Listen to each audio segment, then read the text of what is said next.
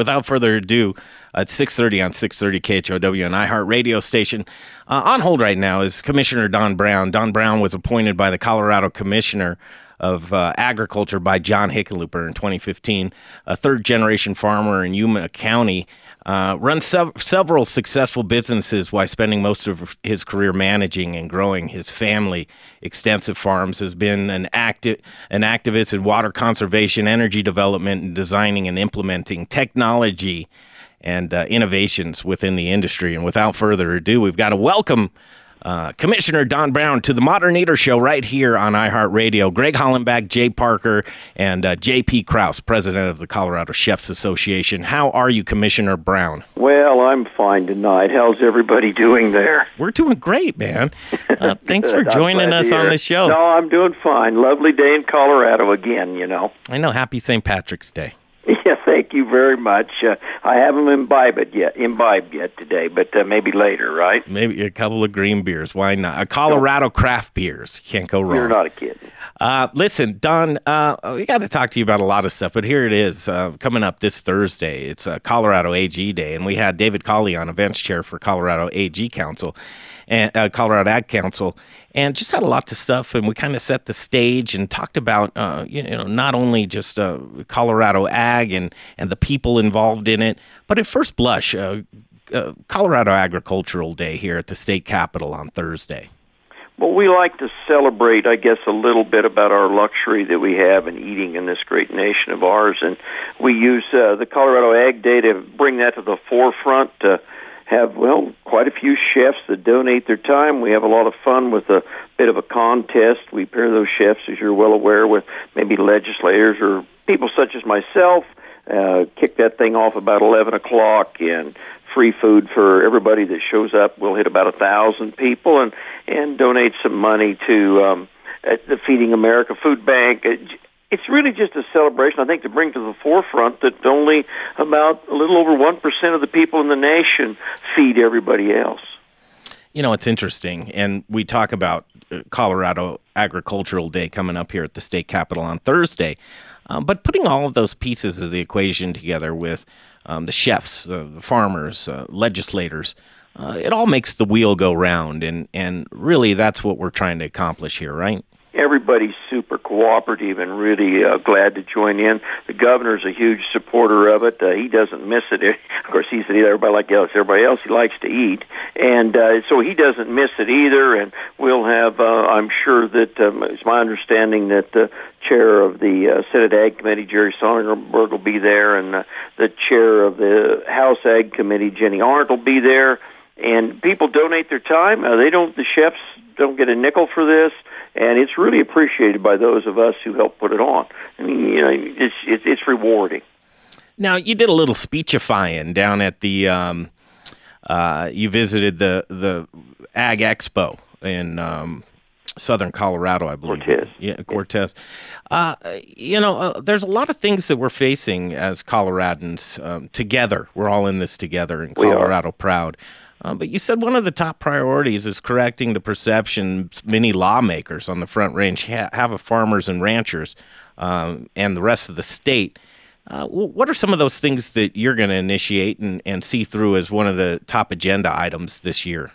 Well, I'm not sure correcting perceptions is maybe the right way to word it, but I think making people be aware of the challenge and task that we have in agriculture. Water is extremely significant if you want to grow anything in the arid West. That agriculture is, depending on how you want to do the math, number 2 or number 3 industry in the state. And, of course, you know how we'll do the math. We'll make it number 2, $40-50 billion a year when you get done, 170 to 80,000 people involved. And that it plays a big part of our economy in a very quiet fashion. And I think one thing that's really, really important to me that we need to make sure that we recognize that we need to leave all our tools in the toolbox for agriculture to use, that organic's important, conventional's important, genetically engineered products are important, and that those choices should be available for anyone that chooses to use whatever choice it might be, how they want to consume their food. I think that's the biggest perception component that I want to make sure we cannot feed societies Today's society, 7.5 billion people with the 1930 technologies. No more than we would expect to throw away our cell phones or go back to the horse and buggy. It just doesn't fit. So just to rewind to make sure I heard you correctly, is saying that some of the legislation that already has been passed makes it more difficult on farmers and ranchers because of GMO legislation, and you believe that there's a place for GMOs within the... Well, let's call them genetically engineered. I think we need to refine that term. And secondly, here in Colorado, we really haven't faced those obstacles. Our legislature has not approached those issues at all. We've had some ballot issues for the constitutional component of it, but the legislators have not approached those issues in the sense that there is no legislation currently here in Colorado. I find our legislators here to be understanding and listen well. So I think the concept that our legislatures and the way I don't think is, I don't feel that way anyway. Other people may. I certainly do not. Yeah, I pull apart from you just a bit, but then I come back together because I've worked closely with ranchers and farmers, and I know what it takes to have your soil or your land deemed to be organic. There's a lot to it in order to be able to achieve that, when a lot of times they are working organic, but they just can't come up or compete with some of the larger companies that are able to jump through those hoops to be able to have that certification title. So I'm with you on some of the archaic laws with that, and I just think that as long as everything's transparent and people know what their food is, I think we can all... I think that's the key. Transparency, everybody, and that we don't take any choices away from people. I think that's important as well. I think that everybody ought to be able to make that choice themselves. Yeah, I'm not... without being legislated one way or the other, I think, yes, I just think, we need to be upfront about it. Here's your choices.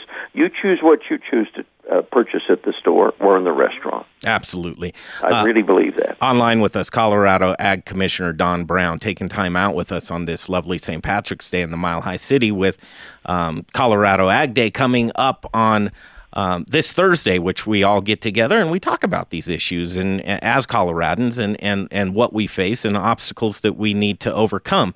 I think since 1959, I believe it is, we're short 20% of our farm and ranching lands. Am I anywhere near that? You're close. We've lost acreage. We've also lost farmers since the 1930s. We've lost darn near half of them, and I don't quite know why. I think the economics of it as well is, I have to say that I often think rules and regulations drive them to larger farms. They get more complex, more difficult to get there. And so, no, we're losing farmers and we're losing farmland all across the nation. The average age of the U.S. farmers, in the late 50s, 59 or 60. Colorado Chefs Association, J.P. Krause, going to jump in right now. Oh, great. Yeah.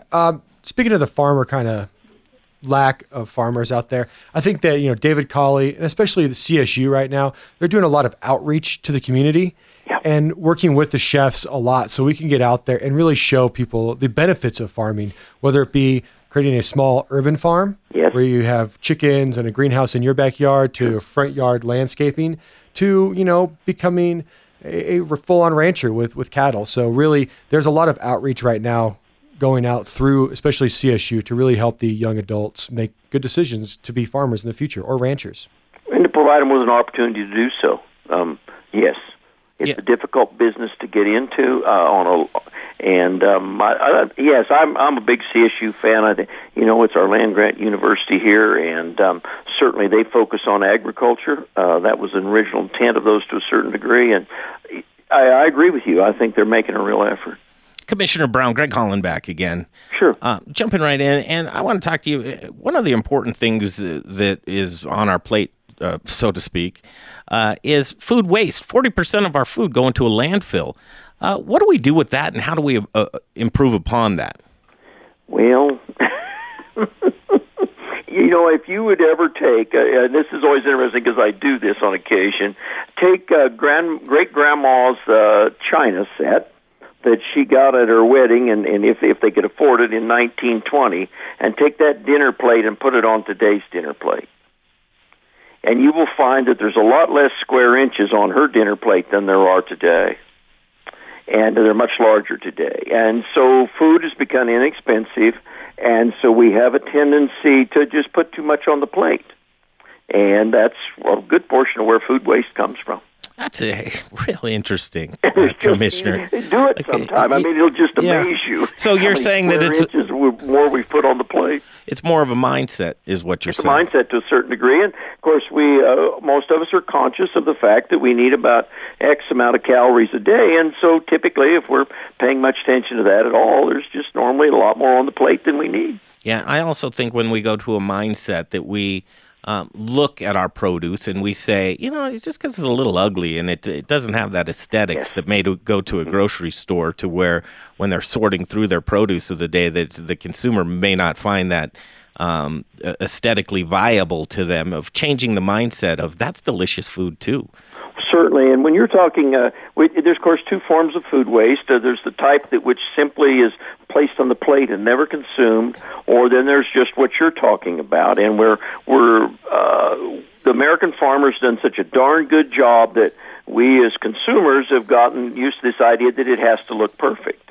And in fact, the flavor's the same whether the skin of it was scarred a little bit when it was harvested or when it was growing. Like the potatoes that are growing next to a clod, they don't press out normal, so we'll discard that potato. In fact, that potato tastes just like the one that grew crop-free. And so you're right.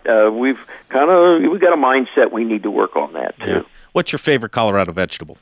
Oh, gosh, I like them all. I mean, I really do. It's like your kids, right? I mean, raise really good stuff. Which here. Kid do you love the best is what I just asked you there. Oh, geez, it would be tough for me to pick one. And I don't think it's fair to my growers. I represent them all. Commissioner Don Brown, Colorado Ag Commissioner, tell us a story. Highlight somebody.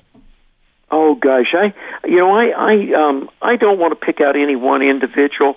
I want to talk just a little bit about the tenacity and the grit that our farmers and ranchers have.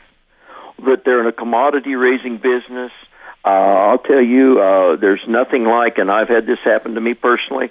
We'll work all summer to grow a crop, and hail is a big thing here, and you can watch a whole year's work disappear in 10 minutes. Mm-hmm. Yeah, nothing left. You also talk about the heroes of our western slopes that get very little notice with very difficult growing conditions. Those conditions are not, it is not easy. And you'll have not enough rainfall, too much rainfall. Our western slope folks, I admire them as well. One thing that we're seeing a lot of pressure on is the livestock industry on the western slope as far as the multiple use doctrine for our federal lands. And, of course, we're delve off into a whole other subject here, but 36% of our state's owned by the federal feds and the multiple use doctrine, and so it's making it hard on them in the beef and sheep industry. So, no, there's a lot of pressures everywhere every day. Bison or cattle? I'm sorry? Bison or cattle? Oh, gosh, once again, I'm a leave every tool in the toolbox guy. I can't get you. Have them all. Commissioner, I can't. Your favorite Colorado craft beer? All of them. I'm pretty tough to pin down. You're not going to get me there either. I guess so. I like them all. I really do. We have such a bountiful here in Colorado. It's just amazing. Did you know that 50% of the food that we raise in the state is exported? That we do such a good job of it here. There's 3,000 counties in the United States that have gross ag sales. Colorado has 2 in the top 25 in the nation. And I always think, gosh, if that was a football or basketball team, that's all we'd talk about, wouldn't we? I'm looking forward to shaking your hand on Thursday, sir. Thanks for taking the time out. I thought it was a very insightful conversation. Well, I would hope so, and I really appreciate you having me all, and it'd be great to see you. Okay, there he is, Commissioner Don Brown.